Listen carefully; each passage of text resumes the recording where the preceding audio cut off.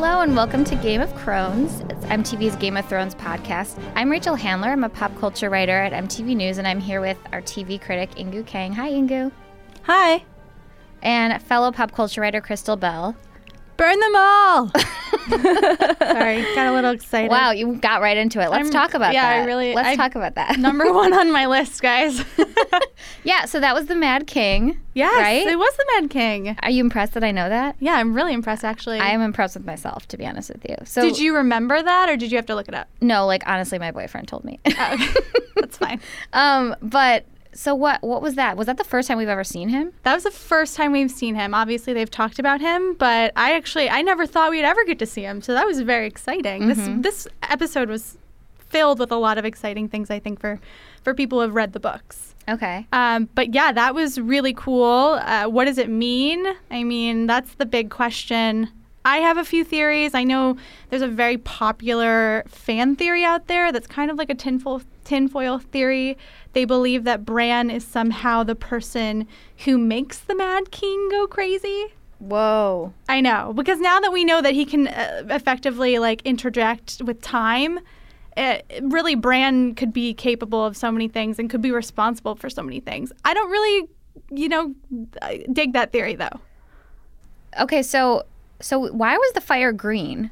Yeah, because it's that weird like Gatorade green that like the show keeps using, and it's like the ugliest thing in their special effects armory. It's so ugly. It reminds me of just like this weird like. Well, it's wildfire. What's wildfire? I can't.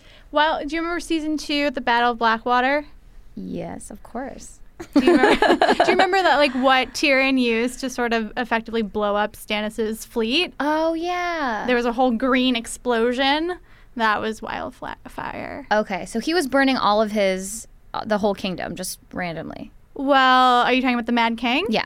That's what he wanted to do. So when he yells, burn them all, he's basically telling his pyromancers, I want you to take wildfire. I want you to put it underneath all of these sort of halls that we have underneath King's Landing, and I want you to bury it there and lay it there so that when... I call for the time, we can effectively blow up King's Landing, and I will turn into a giant dragon. Okay. That was sort of his thought process there. Cool. Because he was mad. But, the wildfire could come back this season. I don't think it's in there just, to tell Westeros history all over again, because we've already heard this story. I mean, Jaime told Brienne basically this entire story in season 3. I think that maybe we know that the Lannisters like their wildfire, so it could be an effective tool with maybe killing some sparrows. Right. Okay. Well, so Inkoo, we haven't heard your opinion on Bran yet. You haven't been on in a while. I'm curious how you feel about Bran. Is he the worst? He is the worst of the worst. God, I mean, like, heart. I know that, like, he can't use his legs, but the fact that he was basically taking a nap while Mira was carrying him away from, like, 1,001 monsters. Are you serious? This is just, like, the other height of the patriarchy. So, yes, and then, Bran is the worst. Yeah, the whole time. He is actually the worst. I'm glad that you agree. I know that was a leading question. How do you feel about the whole Bran, Mira, Benjen situation that happened last night? I don't understand why. I was very disappointed in Benjen because I understand that Bran is his nephew, but come on, like, he could have left him to die, and then we would have never ever had to hear from Bran again, and then the show would have gotten 1,000 times better. Wow. You guys, that is dark. Bran is like a really, really important tool, though, to defeating the White Walkers. But how is he going to defeat them? That's what I'm confused about. Like, he's like, I got to get better at being psychic. And Benjen's like, yeah, you do. Yeah, I mean, the whole thing of, like, basically the High Sparrow, well, not the High Sparrow. Basically, the Three-Eyed Raven, before he was killed by the Night's King, uploaded all of this information into Bran's head. So when he's having that whole, time warp of visions, that's what's happening. He's like, his brain is trying to compute all of the things that the Three-Eyed Raven has given him. But how is that different from, like, Sam being the biggest history nerd in the world? I mean, like, Sam, and I'm sure a bunch of other people that Sam is going to learn all of this history from, already know all of this stuff. And yet, like, somehow, because Bran is getting it through magic instead of, like, the hard work of studying, now he's special. Yeah, well, I mean, I think cheater. the real story there is that Bran's getting the truth. Because as we know, the way that earlier this season we saw the Tower of Joy flashback, basically the way that went down and the way that it was perceived and told for many years by the Starks is different. I mean, we never knew that the reason Ned Stark defeated the Targaryen Kingsguard was because his friend Hallan Reed essentially stabbed a knight in the back. It was never told that way. You know, whether this is important, I don't know, but I kind of like the idea of getting like the real truth of the story as opposed to maybe the way that it was written in a history book. Now that I'm thinking about this, though, like, it really bothers me that I mean, I love the Starks, don't get me wrong, minus Bran. But, like, they're all, like, these special flowers. And, like, you know what I mean? Like, they're all, like, gifted. Like, it's like they all were born and they're like, your kids are super gifted. Like, they're special. But there's no reason. Except for Rickon. Especially when they have, like, such dopey parents in the first place. Like, Ned and Catelyn were idiots in the context of the show. And then they somehow have these, like, magical genius children. I don't know. I think the whole thing is basically this whole show, this whole series has always been the Starks and the Targaryens. Right. I think that's sort of what the show is leading to. So they just all happen to be like geniuses. It's like every parent's dream. Yeah, they're just special snowflakes, as great. you said. Special snowflakes, literally, because they live in them. Okay. Sam, won't he come for it? He can bloody well try. Let's talk about Sam and Gilly and the awkward waspy meal from hell that happened. That was a lot of Sam time. I mean, I'm okay with it. I know Teo, you know, bless her soul, would not be. But I feel like that was sort of a very aggressive, like, oh, here's another white guy who just, like, hates everyone for no reason, is, like, super mean, and there's no, like, motivation behind it. Like, I'm just tired of characters like that on this show. How do you feel about it, Inkoo? So I said that Bran was the worst of the worst, but Sam is actually the, like, literal worst. I hate him. Wow. Okay, why do you hate him? Because he's pure fan service. He's like a fat nerd, and I don't have anything against fat nerds as like people, but in terms of this particular character, all he does is like he gets to go and then somehow, while being like the least skilled person, because he really believes himself for 5 seconds, he gets to get like a girl, and then he gets to like leave Castle Black, which is obviously the most amazing thing to happen in this universe. And so I don't understand, like, to me, there's no point to his character other than like the Game of Thrones showrunners being like, you know, who are probably like our core audience, fat nerds. Like, let's give them something like really wonderful that they can project their masculinity onto. Every time he has like a test of his masculinity, and then he gets to like pull through. Like, this episode was the second most purest example, where he is basically emasculated by his dad, and then he's like, you know what, Dad, I'm going to take your penis, and then like run off with it. Like, that was like the whole point of that visit to the Tarleys, and I'm so over it. I don't think that this was as bad as that episode where Gilly is almost raped just so that Sam can come and like rescue her, and then like she rewards him with sex, because almost being raped is so very much an aphrodisiac to women. Like, fuck this show so much. But yeah, like that Sam and Gilly thing went on forever. And I would just like to see him killed ASAP, and I know it'll never happen. All right. That's such an amazing point, Inkoo, because I did not think of him as fan service, but now I'm never going to be able to unsee this. Like, Good. You're so right. I mean, I think the entire point of that whole scene was just to get Sam to the place where he has Heartsbane. Mm-hmm. And they could have cut it. Heartsbane? Like, Heartsbane is the Valyrian steel sword that basically his dad was like, this has been in our family for hundreds of years and you will never have it, blah, blah, blah. But, you know, I think he made Sam, whether you love him or you hate him, he did make the connection of like, oh, that's Valyrian steel? That could be useful. Right. I don't hate him. I kind of feel like sad for him. Like, I just want to like squish his little cheeks and like send him on his way. I mean, this was, don't forget, his dad, we learned this in season 1, but his dad basically told him, you either take the black or I'm going to hunt you like a wild pig and rip out your heart. Wow, that sounds like what Inkoo wants to do to him. Maybe you and Randall should hook up, like in the old sense of the word, not literally. That would be disgusting. Yeah, the sword thing. Why is their house called Horn Hill? That made me laugh so much. Like he was like so serious, and he was like, "It's Horn Hill." And I was like, "That's the name you chose for your house." I don't know, but it looked amazing. Yeah, it was like, beautiful. wow, this is the most beautiful place. But what, like, how, like, takes Westeros. all the air out of a fancy house? Horn Hill. Calling it Horn Hill. It just made me laugh. my other favorite part of that whole dinner scene was just when Gilly. It was, I love Gilly, but oh my god, when Gilly was like, "But Sam defeated a White Walker. I saw it," and his brother Dickon was like, "White Walkers, haha, those don't exist." Right. Because it's such a beautiful reminder of like just the utter devastation that's about to happen and how all of these people. I mean, I can think of nothing I would enjoy more than to see Hornhill basically ravaged by a horde of whites. It's going to happen. Yeah, it has Again, to. this goes back to the global warming analogy. I compared them to the Bush family in my recap, and I felt like it was like this like white-ass family sitting around just being like, "Oh, nothing bad is ever going to happen to us." And like, it is. You're all going to die in like a monsoon. I would love to watch the a Bushes, to be Thanksgiving dinner, like a Thanksgiving awkward dinner at the Bush family. Yeah, exactly. Exactly. And it's like Jeb is Sam in this analogy. I mean, but the other thing is that, like, we have watched or we have heard of, like, Papa Tarly being the worst in so many different contexts. So I don't know why we had to sit through that whole thing just to, like, make the exact same point that we had already heard.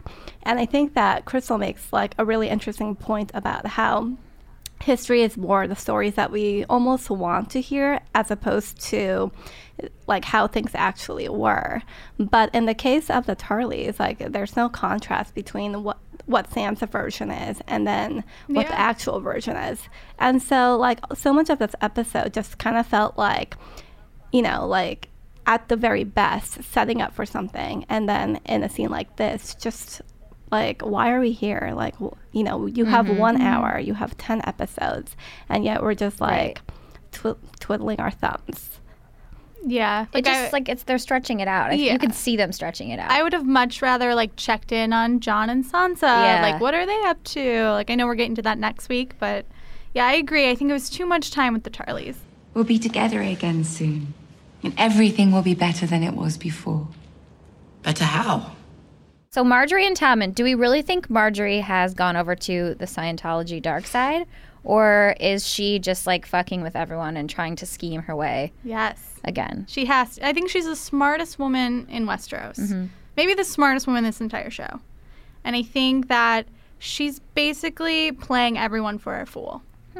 She was very convinced. I mean, she convinced me. I was Super like, wow, convincing. she's been taken by a cult. And then only later I was like, wait a minute. She totally got me. What do you think, Inkoo? But it's so, I mean, going back to the point of like how the show is stretching it out, it would have taken like literally 1 second for Marjorie to like look sneakily into the camera or something for us to realize that it was all a ploy, and the fact that they are also dragging out this mystery is really annoying as well. I thought it was interesting that Crystal said that she's probably the smartest female character on the show because her canniness is so it's so feminine, like in a certain perspective. It's all about like kind of seeming to play your role while actually being manipulative behind the scenes, but so subtly that like people can't really tell the difference. And that's what Cersei always probably should have done, but she never could quite get it right, partly because of how haughty she is and partly because she's just like not that good at the game. And so it was another great point when, you know, Cersei had to go through that humiliating ritual of like the shame walk, but Marjorie actually didn't, I think in part because she does know how to play the game better. Right. Yeah. Right. I also really like the context of, you know, there was a definite generational flip there, and sort of the power has shifted in a really remarkable way. I mean, Lady Olenna and Cersei thought that they had this all figured out. They're like, we know exactly what we're doing. We're going to pull one over on the High Sparrow. We're going to get, you know, our kids back. And Marjorie was like, no, like, I've got this. I'm the one in control now. And I'm omitting Tommen because he's just like a human rubber band. He's just a pawn. He's just a pawn. Like, the poor kid. Like, Tom and Cruise. Yeah, exactly. Yeah. Tom and Cruise. He has a very pure soul, but he's just, like, not even a character. Mm-hmm. But I do think that's really interesting. I mean, these are very old families, matriarchies at this point. And yet here's this really young woman who is now like, no, I'm in control of this. Like, you guys had your time. Right. You sort of threw it down the drain. Let me do this. Right. Yeah, I hope Marjorie just, like, wins everything. She's my favorite. I love her.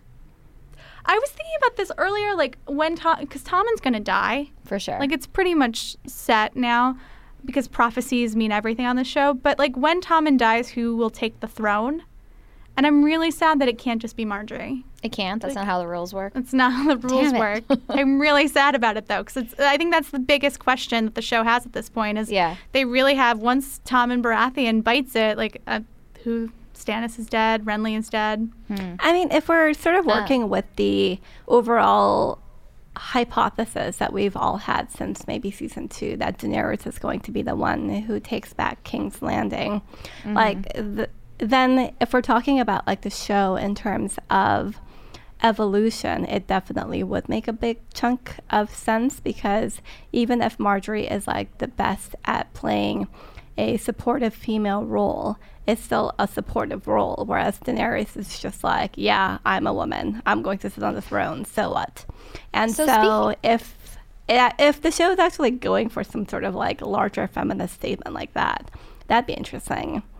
I don't know if it is.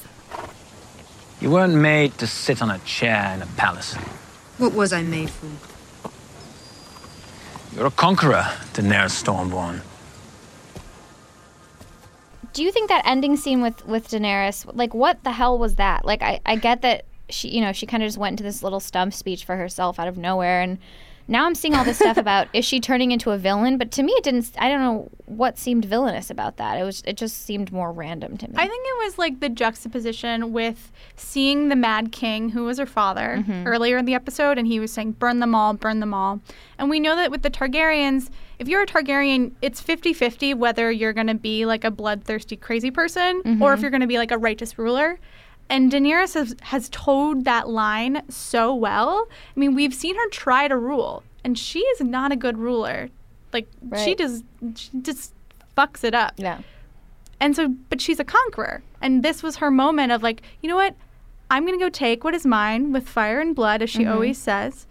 And we're going to burn them in their stone houses.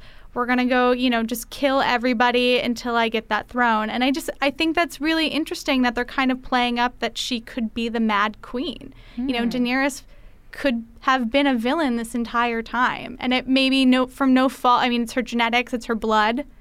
But I find that theory really fascinating, and I personally really love it. And also, she's the only one vying for the throne at this point, and I just have this vision of her getting into King's Landing, and it's going to be covered in snow, and it's going to be so cold, and all of her Dothraki blood riders are going to freeze to death because they're wearing, like, no clothes. And then what's going to happen? I don't know. What's this thing about her being compared to Hitler? Oh, yeah. So I was watching, HBO is now milking Game of Thrones for all of its worth. And they have several, like, behind-the-scenes features on HBO Go, and I was watching one. And really, it takes all the magic out of the show. So if you want to believe that this truly existed, don't watch it. Ugh, but, yeah, the director, Jack Bender, who directed episodes 5 and 6, he compared Dany's final speech to essentially Hitler. Wow. About how convincing she is as a conqueror. And I, again, found that really fascinating. Like, oh, here's someone with insider information making this comparison. Hi guys, it's Rachel again. Just wanted to remind you that you can always send us voice memos at gameofcronespod@gmail.com. We'd love to hear your questions, your comments. No dick pics, but anything you want to ask us or anything you want to say about our show that is nice and kind. Yeah, shoot us a note at gameofcronespod@gmail.com. Who deserved it the most this week? I don't think anybody really died. Did no one die? Aside from the White Walkers. Or the Whites, not the White Walkers, that came to attack. Why do I feel like someone always dies? I think, this was a slower episode. Okay, then Bae of the Week. Inkoo? Oh, definitely. Is his name Dickon Tarley? Yeah. The Sam's brother. He's that actor from Unreal, and as soon as I saw him, it completely took me out of the show, both because I had recognized that actor and also because he is by far the most gorgeous actor they've probably ever had on the show. No offense, Tormund. Wow. Okay. I like Sorry, that. I didn't even notice. I'm all here for like conventional beauty. Like Tormund, so conventional. The most conventional beauty. What about you, Crystal? Bay of the week for me. It was you know what? This is going to sound weird because I don't really like him that much, but there was something about Jaime Lannister riding his horse up those stairs. I was like super into it. I was like, one, I didn't know horses could do that. I didn't either. It really shocked me. Yeah, I was like, all right, that's really cool. Yeah. And then two, I was like, we also got that like we also got that vision of him slaying the king. Like I was just really hot on Jaime this week. He was super hot this week. I mean, he did. Even when he was making out with his sister, I was like, okay. You kind of forgot that once existed because they've been so far apart. Right. That I'm like, oh yeah, they're happened. into each other, and they were like getting off on this sort of fantasy of murdering everyone who doesn't enjoy them, and that was interesting to me. The whole thing was just great. And now he's going to the Riverlands to reunite with Brienne. Are they going to get it on? Hopefully. But then what? I don't know. What happens then? How do you feel about Brienne and Jaime, Inkoo? She deserves better than like some random murderer with only one hand. She deserves Tormund, is what you're saying. Yes, he has two hands. I mean, like, it's totally fine if, like, as a person you have one hand, but, like, Jaime's one-handedness is, like, that's his comeuppance, and that's supposed to be, like, the sign to everybody else that he's, like, a bad person, and therefore it's basically like a scarlet letter, right? Yeah. So... And also, he's a rapist and a murderer and also, like, really inbred. I feel like Brienne deserves better. You know, that's funny. I like how you keep, like, apologizing to the real people of the world who have no hands or who, like, are fat and nerdy. Like, you're like, I don't have a problem with, like, fat nerds in general. It's great. I don't have a problem with crippled people. It's just, like, within the totally fine. Yeah. Well, I don't know who's listening. I want to make it clear that, like, you know... Those people are great people. I just hate what the show is doing with it. I love fat nerds. Listen, love them. So the Arya storyline this week, like she almost killed Lady Crane and then she didn't. So clearly she's gonna piece out of the House of Black and White. Why is it called? Why am I thinking it's called the House of Many Faces? Well, it's like the many-faced God's temple. Okay, so one of these things that she's doing. Essentially. Is she going to be an actress now? Is that what's going to happen? Because she like had that great insight about the script or whatever. She's going to be a director. Yeah. She was like, here's what you really need to do. That was crazy to me. I was like, where is this coming from? Well, I think it was kind of a nice moment because she's clearly using her knowledge of who Cersei Lannister is to help Lady Crane be like, no, Cersei wouldn't be sad. Cersei's going to be mad and she's going to avenge her son's death, which is essentially what she did.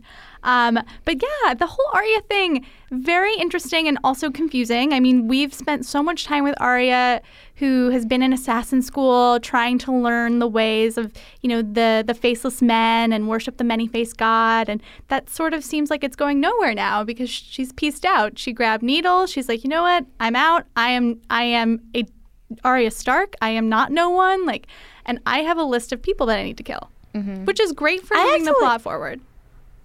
I actually really love that sequence, and I thought in this episode it was the only good sequence because you have so many like wonderful and like dense symbology. Like you have that whole thing about like how like does Arya want to become an actress? Does Arya want to become this person who has like, again, this is not about real actresses, but like does Arya want to be this person with sort of like no core who is always pretending to be somebody else as her job?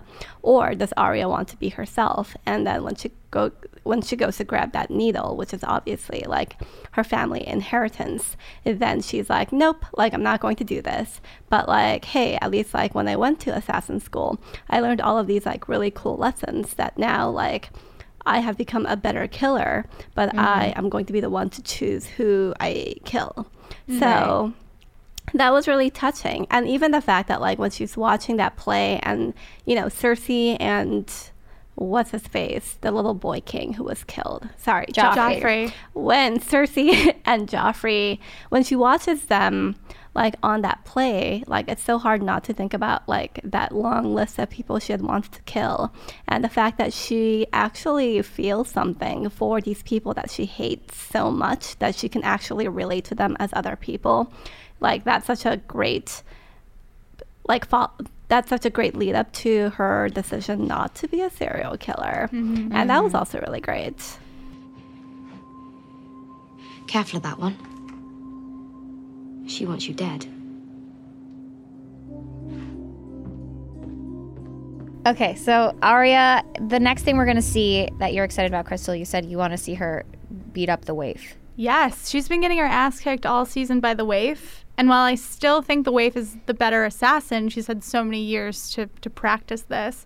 The thing that I think is going to help Arya is, remember, back in season 1, Ned told her that she has the wolf's blood.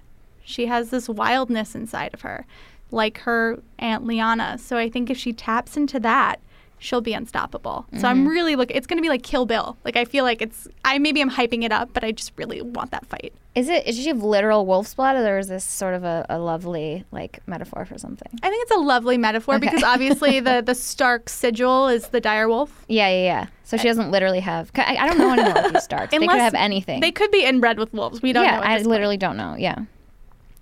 Also, really upset there was no dicks this week. We did get a dick on, though. So oh, wow. Maybe that was substitute. I'll take it. Okay. Fine. One day, the main dicks I still want to see are Jaime and Jon Snow. Wait, I don't know if Jon Snow's ever going to show his dick. You want to know why? I can dream. Why? Because Kit Harington recently told a magazine in an interview that he is more than just his hair and his good body. But that's not true. And face. I agree. He doesn't know.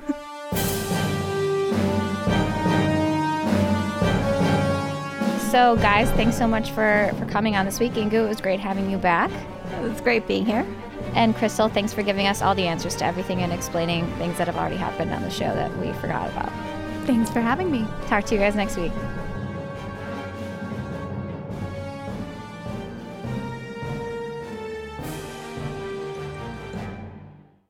This episode of Game of Crones was produced by Michael Catano and Mukta Mohan for the MTV Podcast Network. Follow us on Twitter and like us on Facebook at MTV News and MTV Podcasts. You can subscribe to this and other MTV podcasts on iTunes.